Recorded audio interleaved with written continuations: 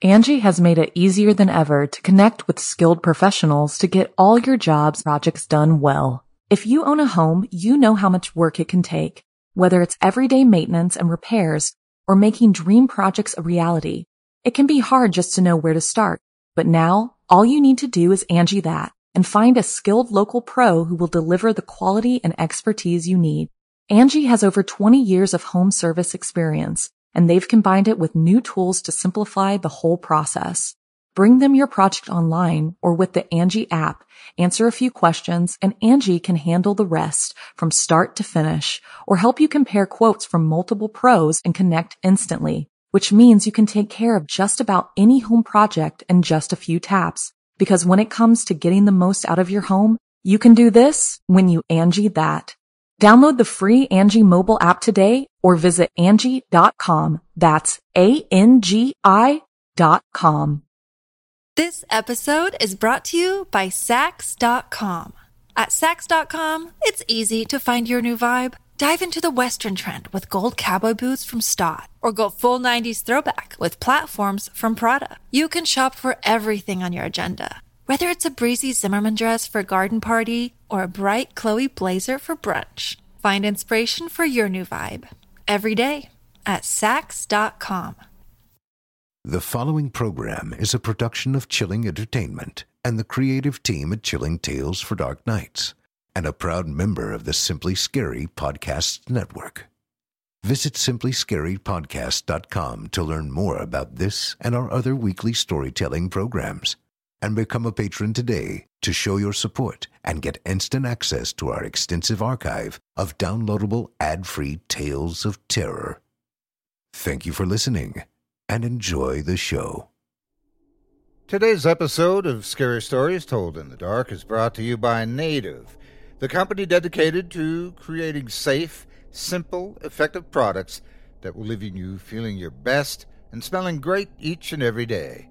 I'll be back after our first story tonight to tell you a little more about our friends at Native, including a special offer they have for those of you listening in tonight. Until then, go ahead and make sure your doors are locked and check to make sure your closet doors are shut like they ought to be. That way, you'll have some warning when they creak open later while you're sound asleep. Stay tuned. The show's about to begin.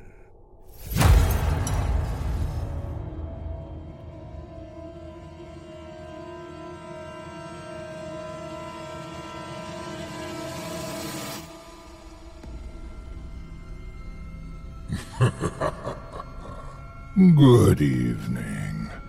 I'm storyteller Otis Gyrie, and I ain't your grandfather. From where I'm from, we don't do bedtime stories. And if that's what you were expecting, you're in the wrong place. If it's terrifying tales you're after, well then, I've got just the thing. Get comfortable, settle in, turn off the lights, if you dare. Your night is about to get a whole lot darker. Who needs sleep anyway?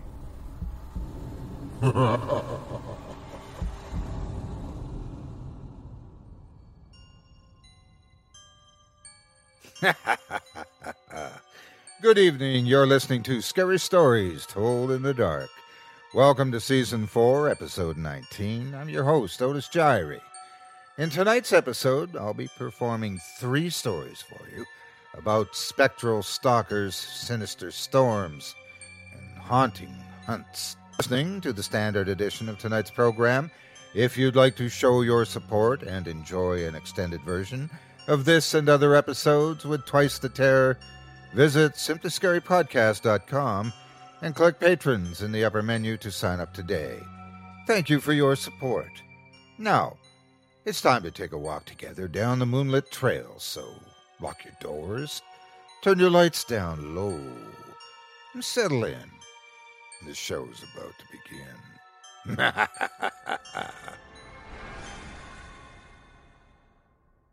Our first tale of terror this evening comes to us courtesy of author Stephen Long. In it, we'll meet a man that crosses paths with the very last person you'd ever want to meet in the dark of night, and the terrible price to pay for meeting his acquaintance. Without further ado, I present to you The Rag and Bone Man. News came to London in the year of 1820 of a series of brutal murders which had been committed throughout the neighboring counties. Reports that a monstrous man, broad, roughly 6'7" in height, had been seen close by to almost a dozen of these incidents. The consistent description of this figure, coupled with the bizarrely gruesome conditions in which the victims' bodies were found, gave this hellish figure his name.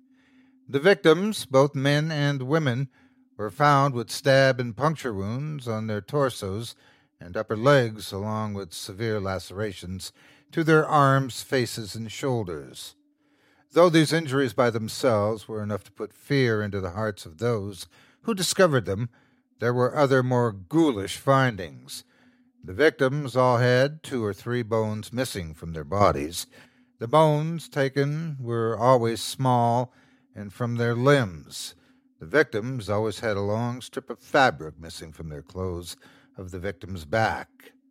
Examinations of the body showed no sign that no one injury, including the removal of the bones, could have alone been immediately fatal, and it was entirely possible the victims had slowly bled to death.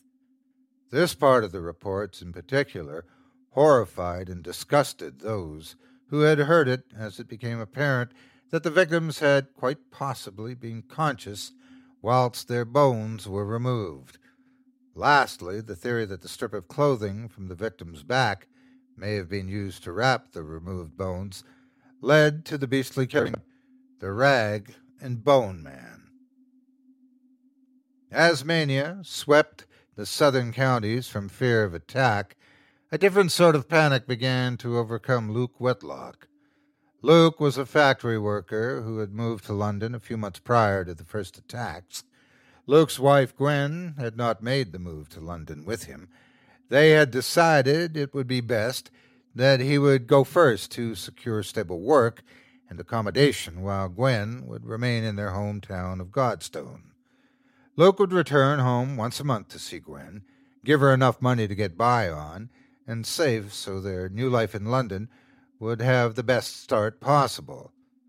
Luke had heard stories of the Rag and Bone Man day in and day out for the past few weeks, and became deathly fearful for his wife. After days of not eating or sleeping, days of worrying and obsessing over Gwen's safety, he made his mind up. He would travel back to Godstone early.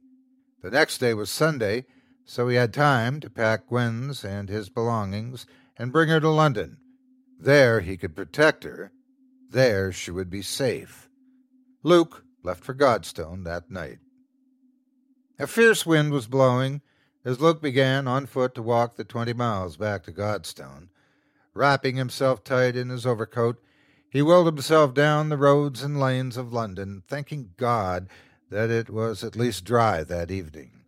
The wind hissed in his ears and stung his face as he marched undeterred towards Gwen. Luke loved her more than anything. He would gladly endure 10 times the distance, 10 times the cold, and far more beyond to be with her, to hold her in his arms and know she was safe. How terribly he missed her. How long were the days and weeks between his visits, and how quickly the time went when they were together. Luke had walked almost all night, and dawn was approaching. His legs were like lead, and his bones ached. His fingers were blue, and his feet were numb. He was now nearly half a mile from home, approaching the final few roads, when he saw a very unnerving and unwelcoming sight. Stood at the foot of Godstone Hill was a figure. Luke could not make him out in too much detail, as the soon dawning sun was still beyond the horizon, but in the dim of the dying dark he could make out the figure of a tall and broad man. The man's position lay between Luke and his path, and though apprehensive of passing the foreboding figure, Luke pressed forward. As Luke, near limping now, approached closer, he noticed the man in most great detail. He was about 6'7" in height, possessing a huge frame with a wide chest and broad shoulders hidden under a dark-stained oilskin coat.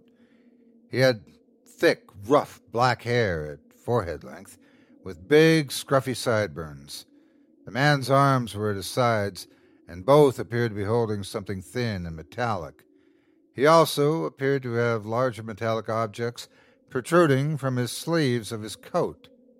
Perhaps, Luke thought, he had been injured upon noticing the wet, glistening red liquid on the man's hands as he walked closer. Forgetting his aching legs, he hurried to the large man. "You okay there, mate? Do you need me to?" Luke yelled. The sentence wheezed shut from Luke's mouth as he stopped dead 12 feet shy of the man's position. Luke cursed himself for not trusting his initial judgment of not approaching the man, but if he had been hurt, Luke would have wanted to help him in some way. He would have wanted to help anyone.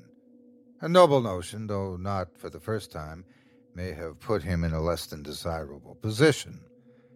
Dawn had begun to lighten the sky by now, and Luke could see the man in all too vivid detail as he turned and looked toward Luke. The man smiled an unnervingly broad smile, which looked to almost unhinge his jaw as his eyes widened and dilated like an animal glimpsing wounded prey. "Can you do something for me?" the man asked. The words oozed out of his mouth in a malevolent, serpentine nature. "Well, let me think, young man. Can you do something for me? Can you be of use to me?"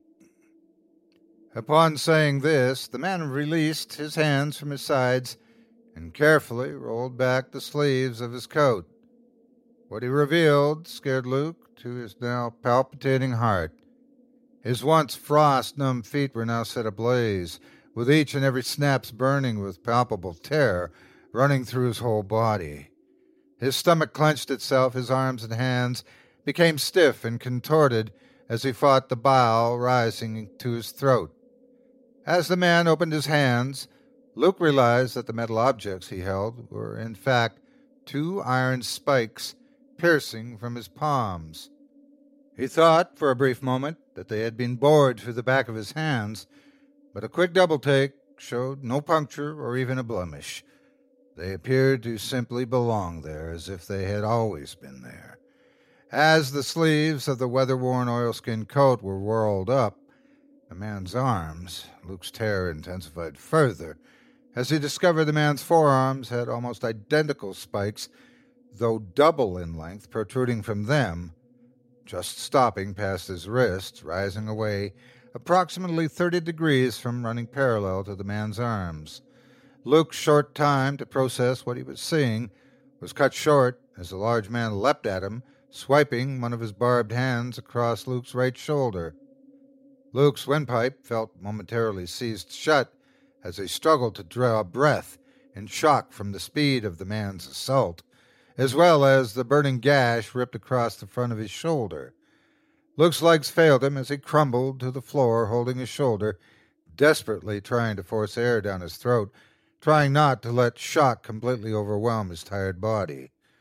The large man, now feet from Luke's shivering, gasping, and bleeding body, paused briefly to address him.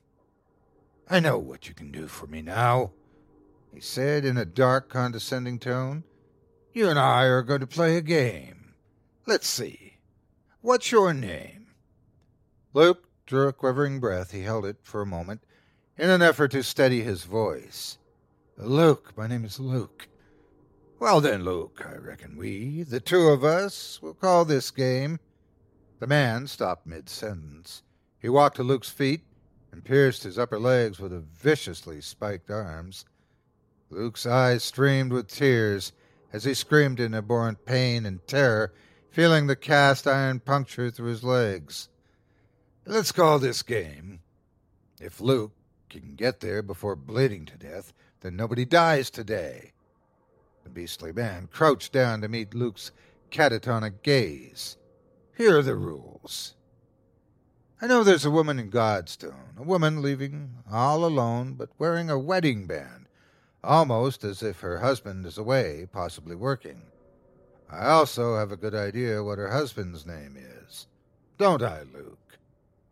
Luke's eyes focused swiftly as the weight of the man's words exploded through his ears.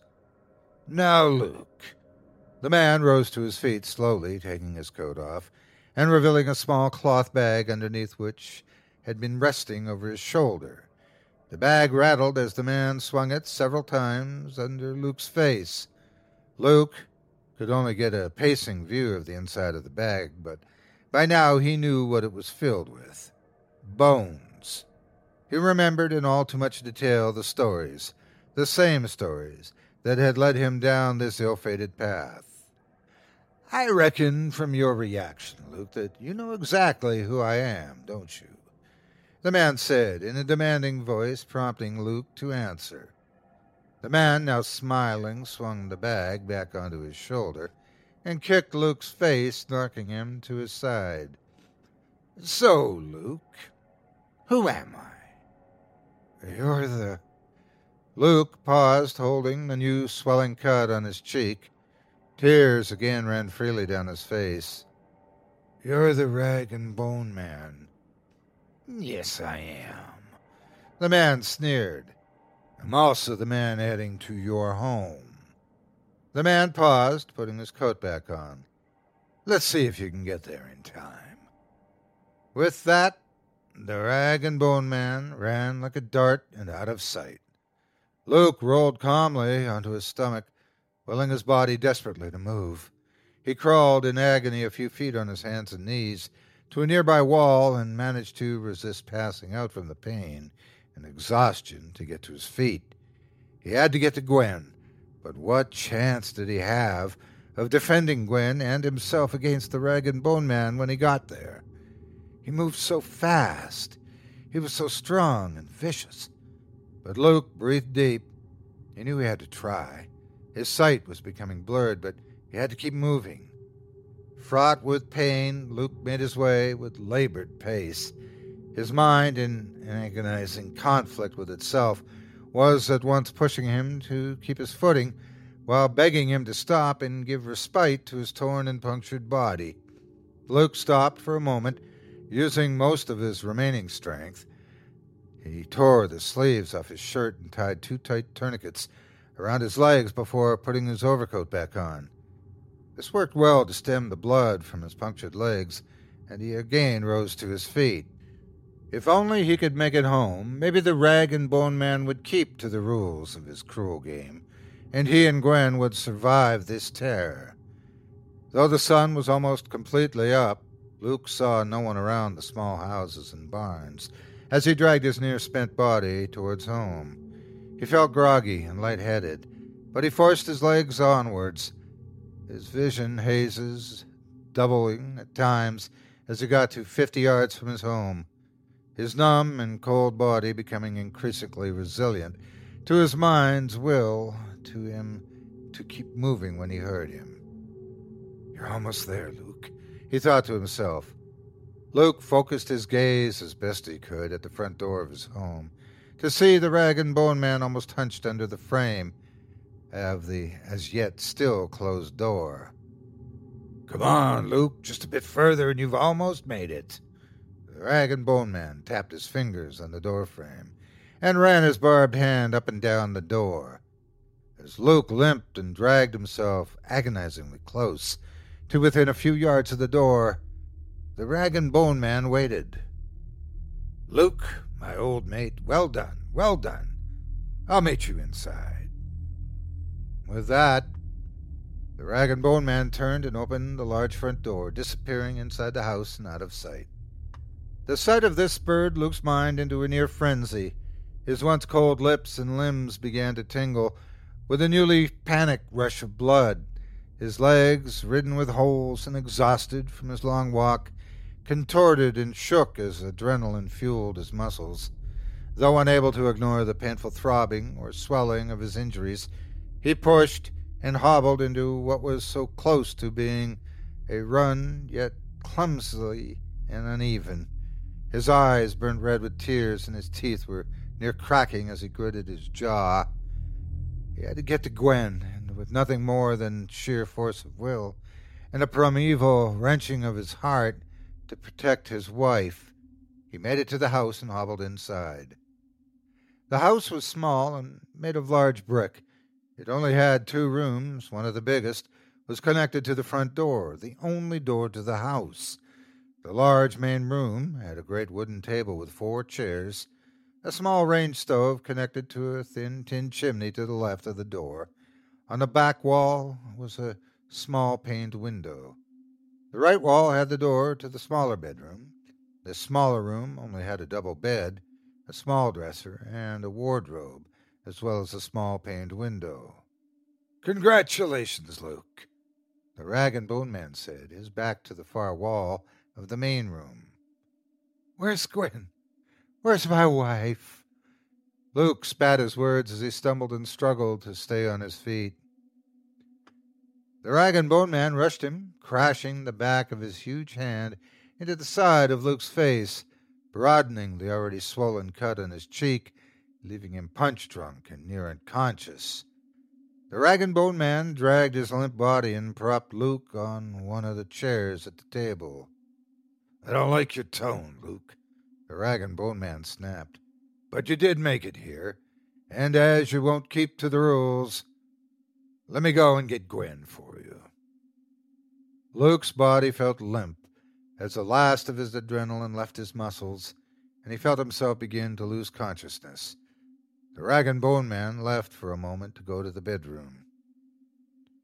"Oh, Luke, I think I may have left something out of our conversation earlier."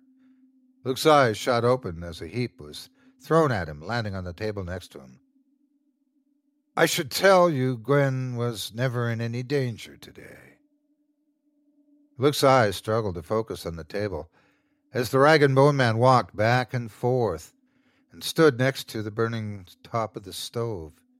"You see, I know who you were, as your name was the last thing screamed in this house when I paid poor sweet Gwen a visit 2 days ago." As Luke's eyes focused at the table, his heart bled cold, as he could merely look at Gwen's cold, dead body, minus her left and right arms. "Gwen was no danger today, but she would have really appreciated you being here 2 days ago." The rag and bone man laughed. Luke's crushed body and broken heart tried to will him to rise and attack this evil thing, but his body was done, and it would not move. The rag and bone man put his spiked arms on the stove. "I did say no one would die today, though, didn't I, Luke?" Luke could only give a vacant and defeated look at the large beastly man as he took his arms from the stove and walked across to Luke. Without any more words, the rag and bone man used his spiked arms to pierce and bind the wounds on Luke's legs. "You see, Luke, you're not going to die today because I find you too fun. But," he grabbed Luke's hair and forced his face into his, "the slice in your shoulder, that's a mark, boy. A mark of your time before I return." The rag and bone man let Luke's head drop, making his way to the front door. "As soon as that wound is healed, I'll be back. And Luke, I'm only coming back for you, my boy." With that, the rag and bone man left, and Luke passed out. Luke awoke the next day in agony with a broken heart. He slowly arose from the chair, finding that somehow, though painful, his legs were again able to take his weight. His shoulder had scabbed over, and so had his face. Luke dragged a chair to the stove, and after lighting it, simply sat by it and cried. Luke sobbed, wailed, and cried until no more tears could be made. In the afternoon, Luke began to think about what the rag and bone man had said to him, that once his shoulder had healed he would return. Luke began to form a plan, and as he gently moved his way to the dresser in his bedroom, he found the money that Gwen had been saving for their new life. Luke had a different use for it. It was not by any means a fortune, but was enough for what Luke had in mind. Luke spent the next few days buying foodstuffs, bricks, and mortar, and made a special trip to London to buy one very specific item. It took Luke 3 days to brick up the windows in the house and stock up the house with food, water, and firewood. When he finished, only one entrance to the house remained. As the sun began to set on the 4th evening, Luke filled his house with candlelight, sat in the middle of the main room, facing the sole door and entrance to the house. As he ran his hand along his now fully healed shoulder, Luke bent down, picked up his new revolver, sat down, gun in hand, and waited.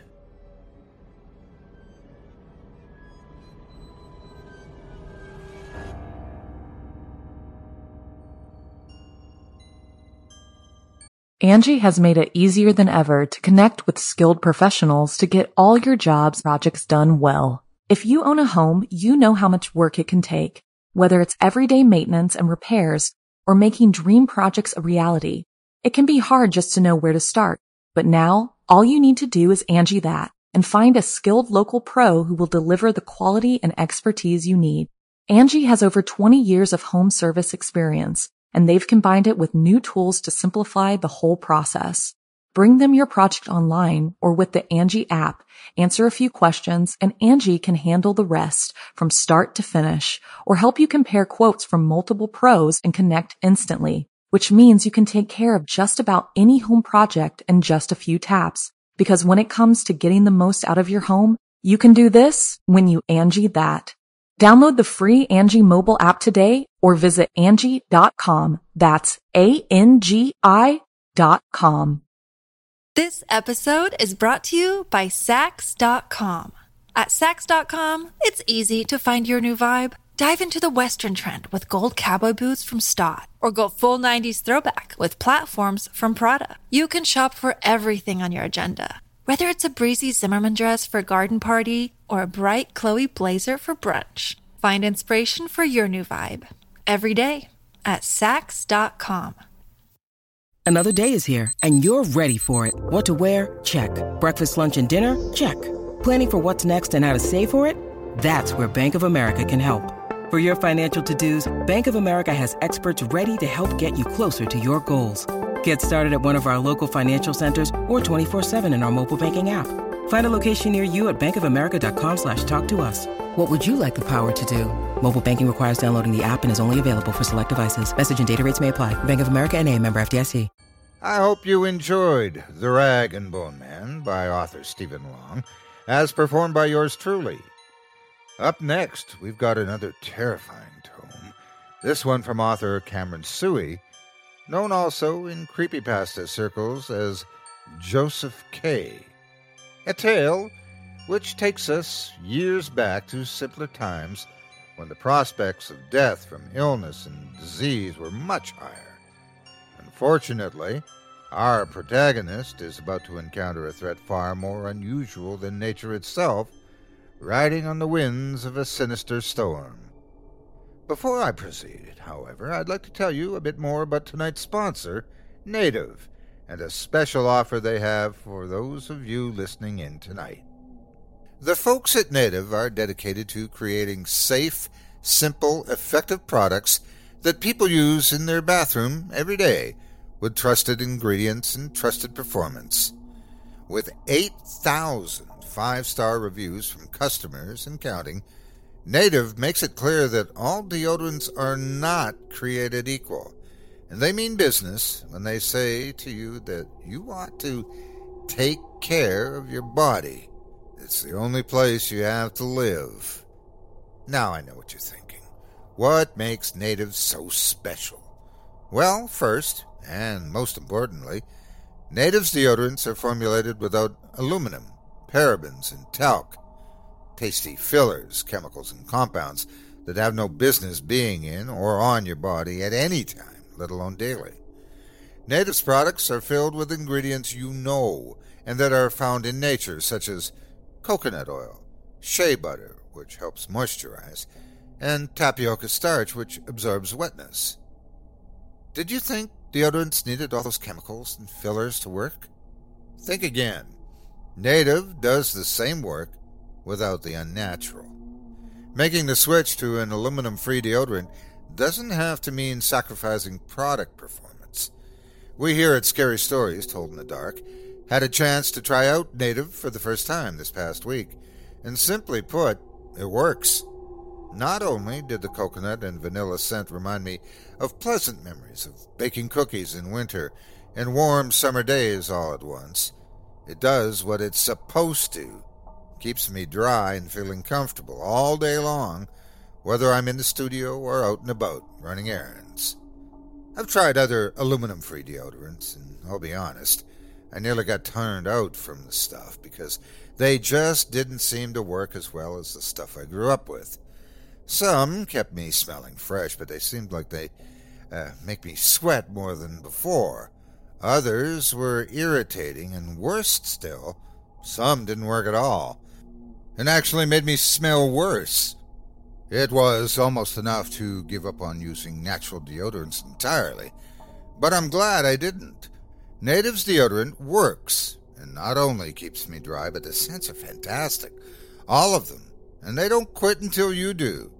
Not only that, but Native never tests their products on animals, and they offer free shipping, returns, and exchanges in the USA, so there's no risk to try, even if you're unconvinced. With Native, less is more. With fewer, simpler ingredients, you can rest easy knowing everything that's in their deodorant. And without added aluminum, you know that no matter what scent you choose, it's going to be safe and effective. Speaking of scents, Native comes in a wide variety of enticing aromas that'll appeal to both men and women, as lavender and rose, cucumber and mint, and eucalyptus and mint, or my personal favorite and their most popular, coconut and vanilla.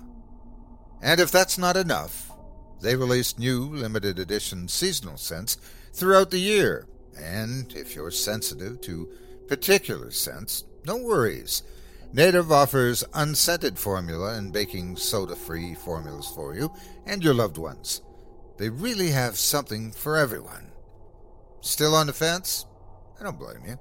I've been burned by a lot of bad products in my day, and I like to see what other people think before I switch brands.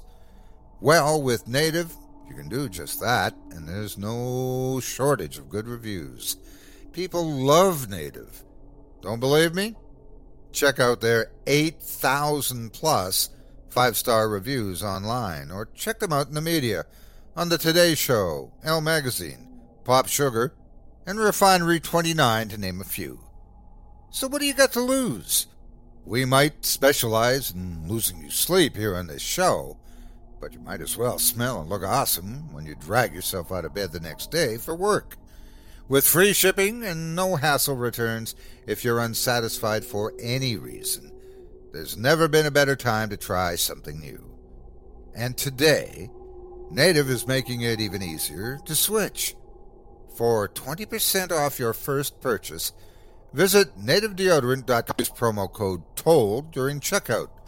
Once again, for 20% off your first purchase, visit nativedeodorant.com and use promo code TOLD. That's TOLD, T-O-L-D, during checkout. Be sure to use that code to let the kind folks at Native know that Otis Gyrie sent you. It would mean a lot to me.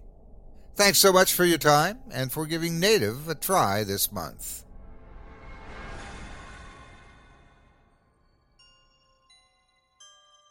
Now that we've helped you look and smell your best, courtesy of our friends at Native, allow me to give you a case of the cold sweats that's perfect to test out your brand new deodorant with another terrifying tale. This one comes to us from author Cameron Suey and takes us to the days of yesteryear, which offered far fewer creature comforts, but, as it turns out, no fewer creatures. Without further ado, I present to you Dust. The last storm was already on the horizon when I woke that Sunday morning. It hung in the south, a solid black wall of dust, churning and seemingly motionless. I had every intention of sleeping in late that morning, as had been my Sunday custom since Adele and the girls had left, but the distant rumbling and crackle of lightning drug me from the bed just after sunrise. I shuffled drowsily around the farm in the early morning, lashing the doors of the barn, rounding up the 2 stubborn hogs, and shuttering the windows. But soon I found myself rooted in place, captivated by the writhing shape in the sky. It stretched impossibly wide across the open sky, rolling across the border from Nebraska. The air had a dry, electric chill, and already the sickly yellow wheat swayed in anticipation. I was in a trance, eyes locked on the distance, when I saw a small light dust plume to the west, picked out in stark contrast with black beyond. The horse and rider at the base of the little dust devil approached the farm at a sharp trot, and my dust-blurry eyes registered the silhouette.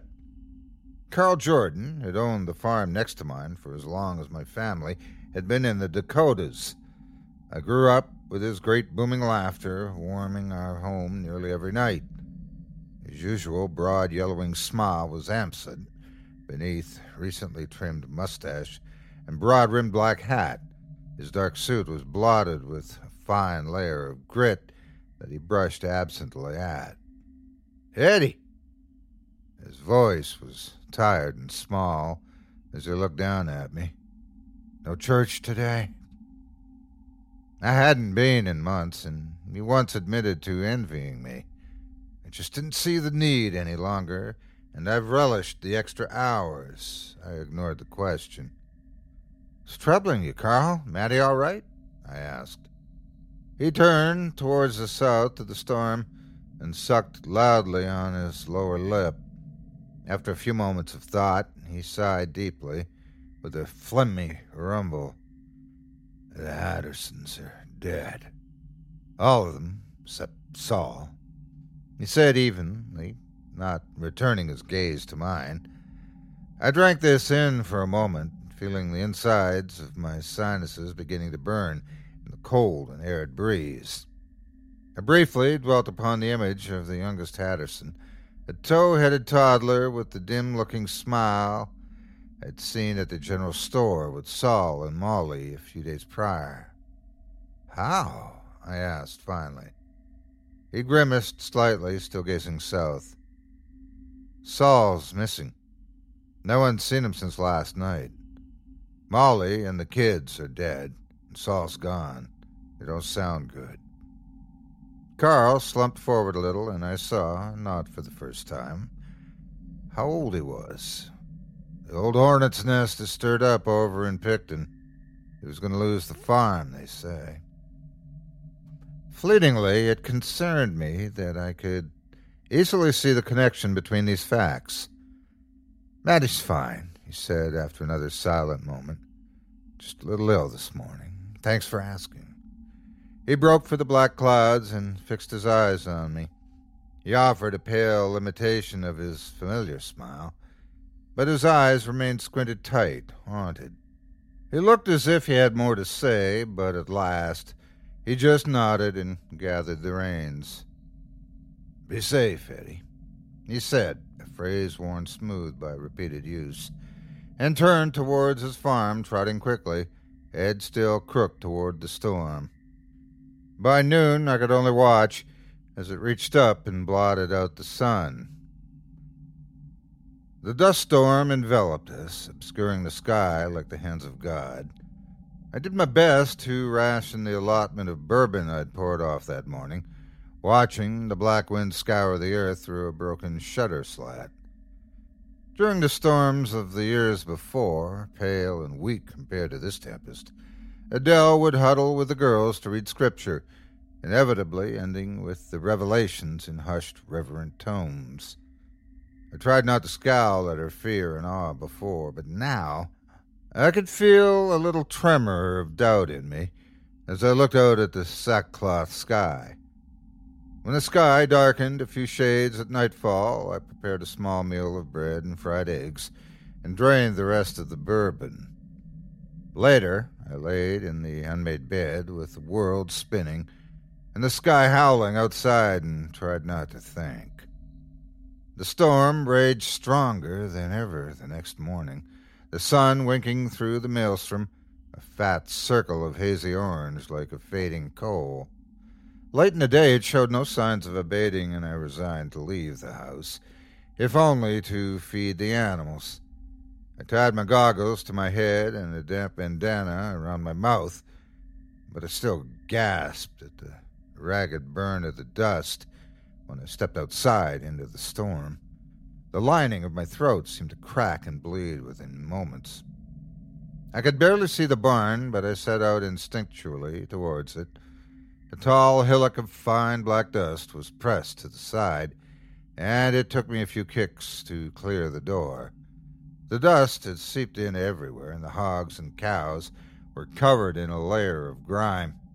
They stood still in their pens, eyes red and glassy, shuddering and jerking with each loud creak from the roof beams. They ignored the food. There was a twisting coil of anxiety in my chest when Carl arrived, leading the terrified horse behind him. His beard was matted with dust, and he had to sweep the lenses of his goggles clean at my doorstep. But instead of entering, he only waved me out to join him. "You need to come out with me," he shouted over the storm. The dust between his teeth had formed a thin black mud that flecked at the corners of his mouth. It was his tone, flat and even, that terrified me. I didn't argue, but pulled on goggles and offered him a second bandana. I followed close behind him, one hand on the horse's haunch. Carl picked his way down the path, navigating by some uncanny memory of the curves in the little road. We walked cautiously and deliberately west for the better part of a half-mile, past Carl's own farm, towards the leaning shape of the Collins farm. A throbbing dread began to stir in my breast as we approached. The door was thrown wide open and off one of its hinges, swinging violently in the wind. I could see Roger Collins, slumped in the doorframe, the congealing blood on his forehead caked with the fine dirt. His eyes were open. The left eye, beneath the bullet hole, was flooded red and tilted wildly skyward. Clutched in his curled hands was a rifle with once spent casting. Abigail Collins and her youngest were inside, curled tightly around each other in the corner of the room. The flowers of blood that bloomed on the fabric of their dresses was bright and vivid. Slumped upright at the dinner table as if ready for a meal was another figure, filthy and caked with black dust. He seemed composed, sitting upright and proud, despite the pinprick bullet hole, clean and bloodless, standing starkly in the center of his throat. His grimy skin was dried and shriveled, his eyes were closed, the lids sunken over the pits. It took a long, yawning moment to recognize the desiccated face. Saul Hatterson, hands clasped around a little revolver, looking for all the world like he'd been dead for a week. Saul Hatterson, grinning obscenely wide, showing dried black gums. Despite the roaring storm, there was an unearthly stillness in the little house, and I could hear my heart thudding in my ears. I turned to Carl with pitiful expression, a plea for some sort of understanding. I was bringing them some canned food. Roger was worried about being able to last out the long store. He shouted from the porch, where he was closing Roger's eyes and wiping the blood from his hands. He looked up at me and stood. "Jed's missing." I gazed around the room again before turning to Carl. "You don't think that Jed—" I began, letting the idea remain unsaid. Jed was a quiet and sickly kid, but something about him had always set my teeth on edge. "No," he barked. "I don't think a 15-year-old could be capable of this. But I don't think Saul was either. None of this makes any sense." He brushed the lenses of his goggles clean once more. "No, it does not," I agreed. "We should head into Picton to tell someone, but I need you to drive the Collins Ford. I can make it between our 3 farms on foot reliably enough, but I don't think me or that horse could make it all the way into town." Carl looked mildly embarrassed, hidden as he was behind dust and beard, and I followed him to the barn. The Model A made a few grinding rasps before dying completely, refusing to respond to anything. When I opened the gas cap, a damp and clumping mixture of dust and gasoline tumbled from the little opening. My breath came in increasingly shallow gasps as we moved toward the Collins tractor, unscrewing the cap. The same-bricking clay was stuffed to the top of the tank. The walk back towards our farms was silent, my heart pounding as I struggled to keep my breathing steady, as the inside of my sinuses were scoured raw. First Carl's tractor, then we checked mine. Both were useless and clogged with dust. If Carl was as panicked as I was, he refused to show it. "Eddie, I don't know what this means," he yelled to me as we crouched over my tractor, the sky dimming. "But I think I'd appreciate it if you stayed with me and Maddie tonight. The storm has to let up in the morning, I'm sure." I could see, at last, the spark of fear in his eyes, and it brought me a little solace. Carl went ahead, and panicky, with thoughts of Maddie, sick in bed on her own, and I agreed to follow shortly. I entered my house to gather my shotgun and a tin of coffee. I don't believe I intended to start drinking, but the bloody and crooked eye was shining wetly in my memory, and I drew from the bourbon a few soothing pulls.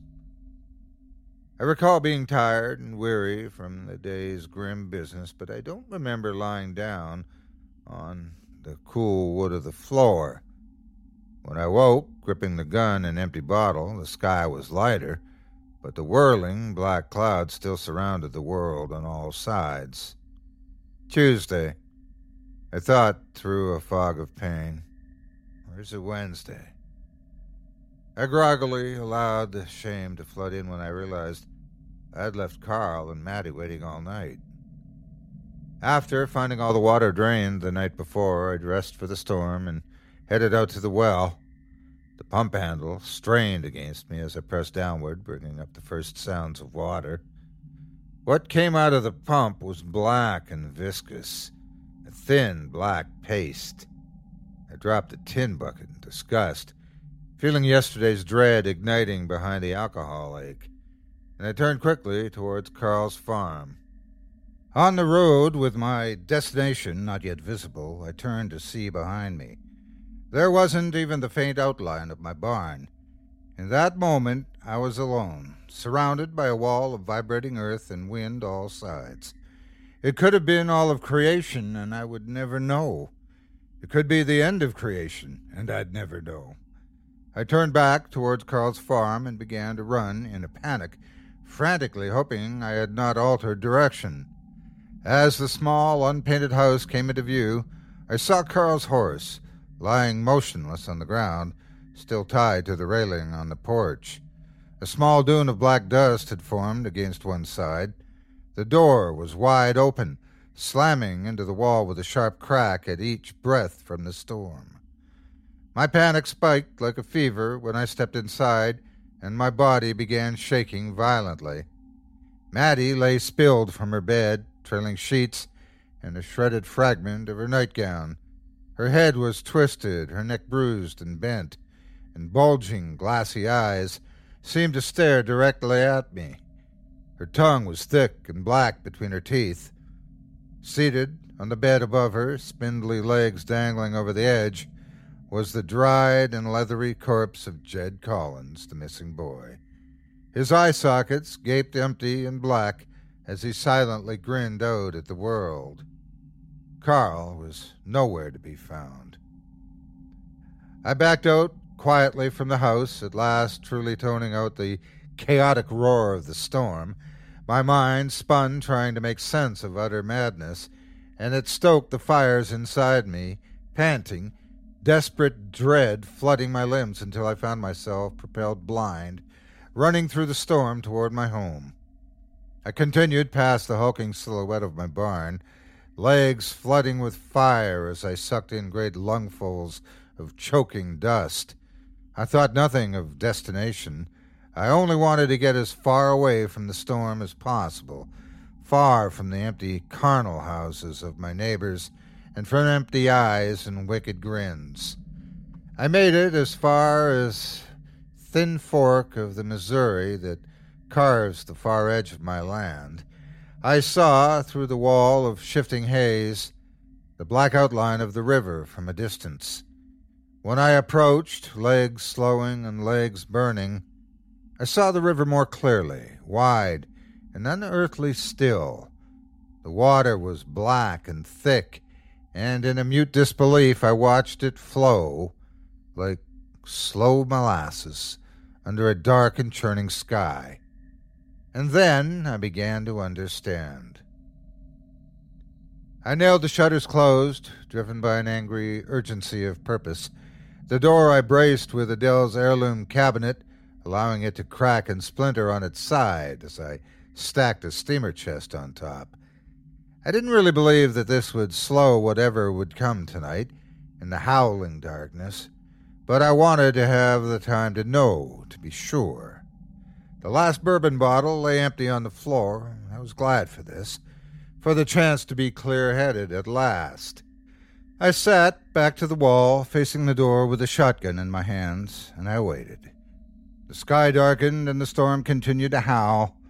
I measured my breaths, trying to hold on to that certain moment of calm, to stretch it out until it dried and snapped apart. It was late at night when it arrived. I could hear the heavy footsteps circling the porch, pulling lightly, testing each shutter.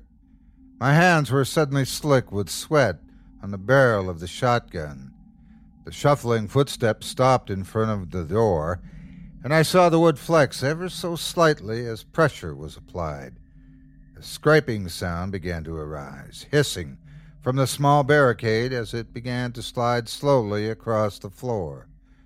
The force on the other side of the door increased slowly, steadily, grinding against the heavy barricade until the door was open to the storm and to the night and beyond. The figure swept into the room with a silent grace that surprised me and stood regarding me. Carl's skin seemed to crackle and go taut like paper as he moved, and in the hollow of his empty eyes were tiny, twisting clouds of dust, blue ribbons of electricity arcing across the sockets. He was smiling, a smile I'd never seen from him, a wide, obscene grin.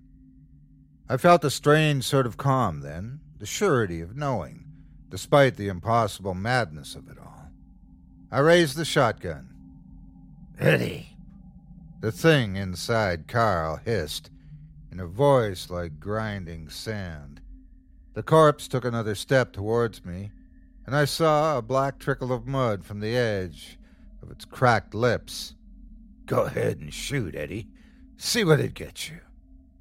I smiled back at him, seeing the solution so clearly at last. I took a moment to be thankful that Adele and the girls were gone, thankful, in an awful way, that I'd struck her hard enough for her to finally leave me.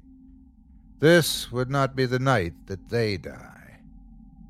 It had moved halfway across the room now, shuffling towards me. The malevolent sparks of its eyes locked on me. The now familiar dread reared up to swallow my temporary peace. I saw in the black whirlpool of its eyes a great storm, covering the entire earth in a final gloom. I saw trails and chains of endless murder and atrocity crisscrossing the darkened world, into that last eternal night, I saw the end. All I had left was a little sliver of hope, enough to spur me onward. I swung the shotgun up under my chin, feeling the cool of the barrel on my chin. The thing inside Carl jerked to a halt and ceased to smile, and I knew I'd gambled right this time. It needed me, and it can't have me. I made sure I was smiling, drinking in the thing's rage and frustration. The thing roared and with a leap burst from Carl's body, his drying muscles snapping and shredding into long fraying fibers as it shed him like a coat, thudding to the floor behind. It was a swirling cloud, a flurry of dust, coursing with lightning and pure, elemental hatred that I saw then, surging toward me faster than I would have believed possible. Thin tendrils coiled and tightened and wound their way through air, twisting toward my mouth and nose. I could feel them caress the raw passages of my lungs, hot, twisting, and unmistakably, horribly alive as they slid into me. I pulled the trigger.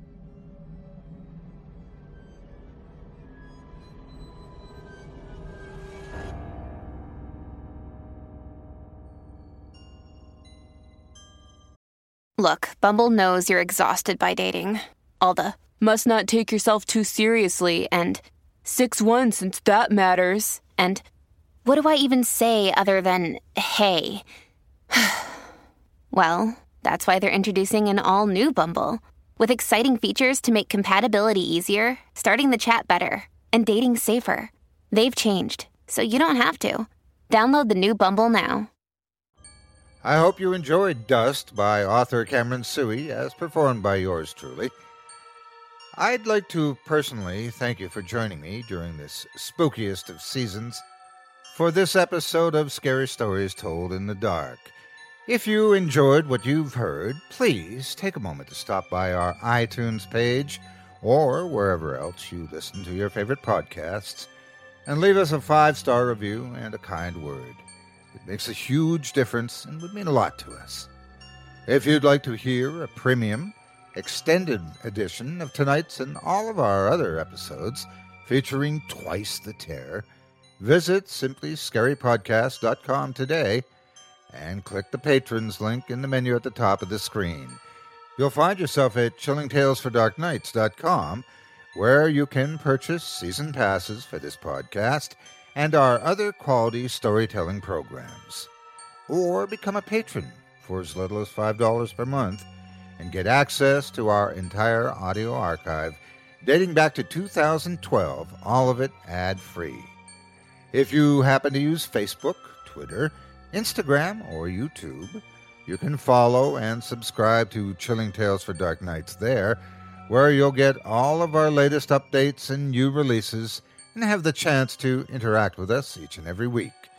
You can subscribe to me on YouTube as well at the Otis Gyrie channel, where you'll find releases of my series Horror Storytime dating back to 2014.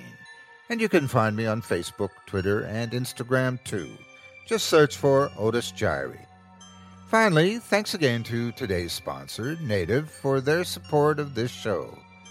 Don't forget, for 20% off your first purchase with Native, visit nativedeodorant.com and use promo code TOLD during checkout. Once again, for 20% off your first purchase, visit nativedeodorant.com and use promo code TOLD. That's TOLD, T-O-L-D, during checkout. Be sure to use that code to let the kind folks at Native know that Otis Gyrie sent you. It would mean a lot to me. Thanks again for your time and for giving Native a try this month. Until next week, stay spooky and get some sleep, if you can.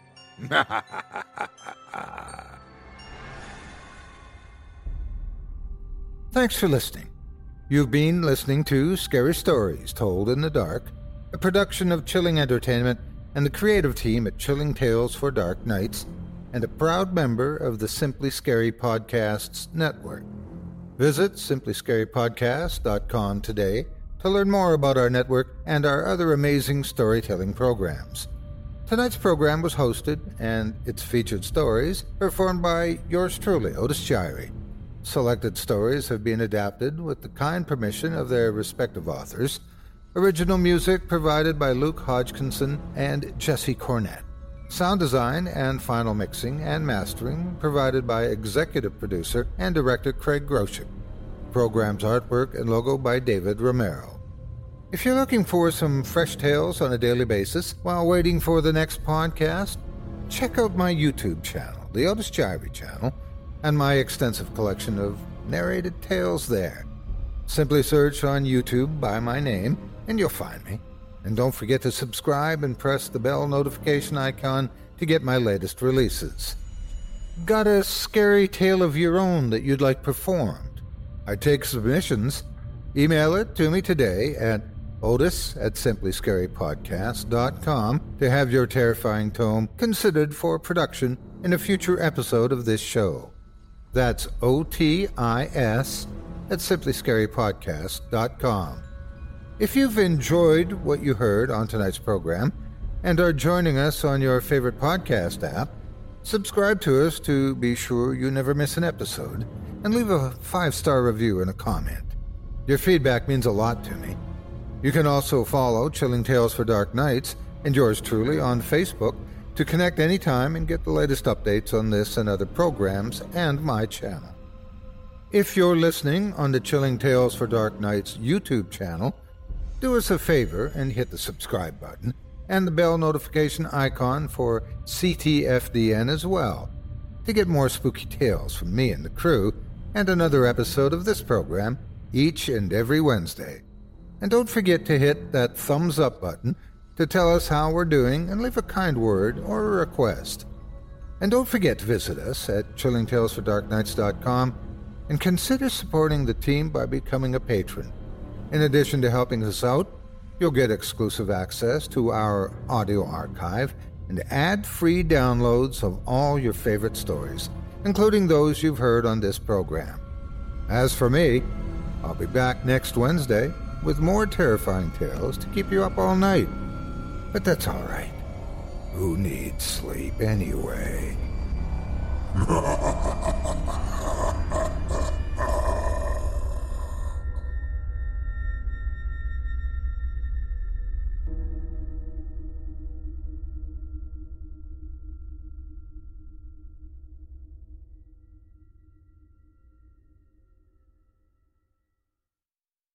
Angie has made it easier than ever to connect with skilled professionals to get all your jobs projects done well. If you own a home, you know how much work it can take, whether it's everyday maintenance and repairs or making dream projects a reality. It can be hard just to know where to start, but now all you need to do is Angie that and find a skilled local pro who will deliver the quality and expertise you need. Angie has over 20 years of home service experience, and they've combined it with new tools to simplify the whole process. Bring them your project online or with the Angie app, answer a few questions, and Angie can handle the rest from start to finish, or help you compare quotes from multiple pros and connect instantly, which means you can take care of just about any home project in just a few taps. Because when it comes to getting the most out of your home, you can do this when you Angie that. Download the free Angie mobile app today or visit Angie.com. That's ANGI.com. With everything you have on your plate, earning your degree online seems impossible. But at Grand Canyon University, we specialize in helping you fit a master's degree in education into your busy day. Your graduation team, led by your own GCU counselor, provides you with the personal support you need to succeed. Achieve your goals with a plan and team behind you. Find your purpose at Grand Canyon University. Visit gcu.edu.